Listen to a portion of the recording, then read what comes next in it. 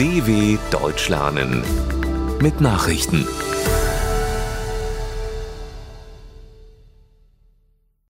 Samstag, 3. Juni 2023, 9 Uhr in Deutschland. Hunderte Tote durch Bahnkollision in Indien. Beim schwersten Zugunglück in Indien seit Jahrzehnten sind mindestens 288 Menschen ums Leben gekommen. Hunderte weitere wurden verletzt, wie die Behörden des Bundesstaates Odisha mitteilten. Da weitere Tote unter den umgestürzten Waggons vermutet werden, dürfte die Opferzahl noch steigen. Gut 200 Kilometer südwestlich von Kolkata waren 2 Passagierzüge und ein Güterzug verunglückt. Der genaue Hergang ist noch unklar. Womöglich entgleiste zunächst einer der beiden Passagierzüge, ehe es zur Kollision mit den anderen Bahnen kam. An der Unfallstelle verlaufen mehrere Gleise parallel.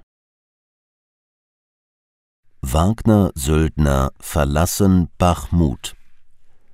Die russische Privatarmee Wagner hat nach Angaben ihres Chefs Jewgeni Prigoschin den angekündigten Abzug aus dem eroberten Bachmut fast abgeschlossen.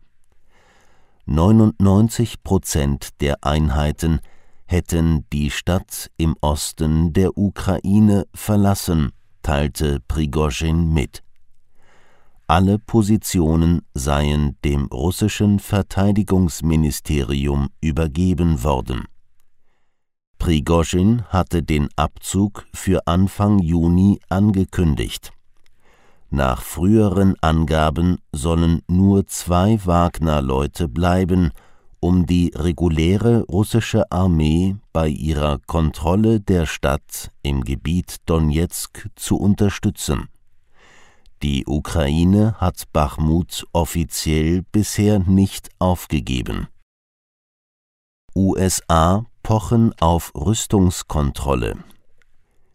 Die Vereinigten Staaten haben Russland und auch China zu Rüstungskontrollgesprächen über Atomwaffen aufgerufen.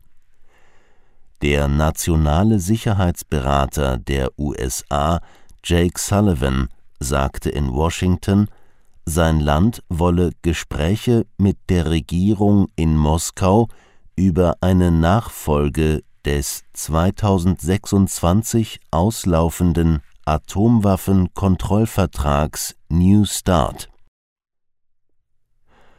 Er wies zugleich darauf hin, in der Frage der Rüstungskontrolle werde China immer wichtiger. Bis zum Jahr 2035 könnte China bis zu 1500 atomare Sprengköpfe besitzen. Das wäre eine der größten nuklearen Aufrüstungen der Geschichte in Friedenszeiten, sagte Sullivan beim Jahrestreffen der Nationalen Vereinigung für Rüstungskontrolle.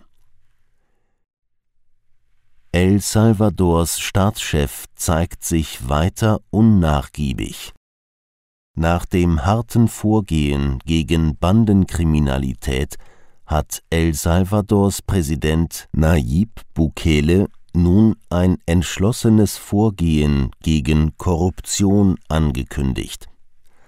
Dazu solle eigens ein Gefängnis für einschlägig Verurteilte errichtet werden, kündigte der konservative Staatschef an.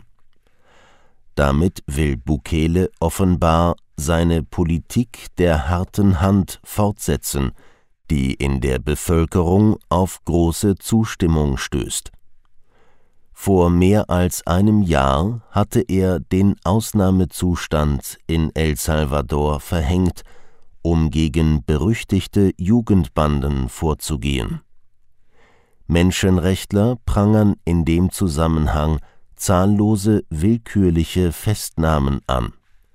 Das UN-Hochkommissariat für Menschenrechte bezeichnete die mehrmalige Verlängerung des Notstandes als sehr besorgniserregend. Erdogan tritt neue Amtszeit an. Nach seiner Wiederwahl vergangenen Sonntag wird der türkische Präsident Recep Tayyip Erdogan an diesem Samstag erneut im Amt vereidigt.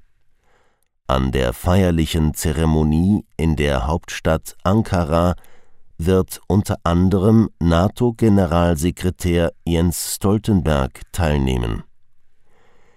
Der inzwischen 69-jährige Erdogan lenkt seit 20 Jahren die Geschicke der Türkei, zunächst als Ministerpräsident, anschließend als Staatschef. Er regiert das Land dabei zunehmend autoritär. Kritiker werfen dem islamisch-konservativen Präsidenten die Unterdrückung der Opposition vor. Italien wirft deutschen Seenotrettern Gesetzesverstoß vor.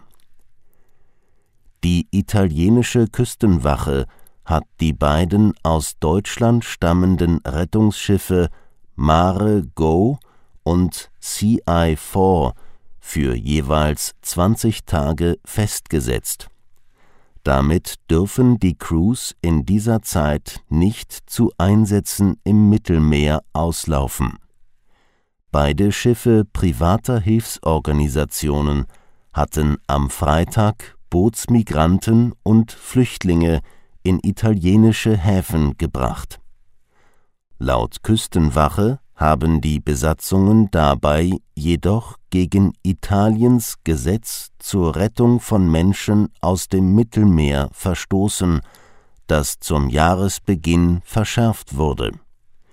Den Seenotrettern wird vorgeworfen, illegalerweise mehrere Rettungsaktionen kombiniert und einen nicht zugewiesenen Hafen angelaufen zu haben.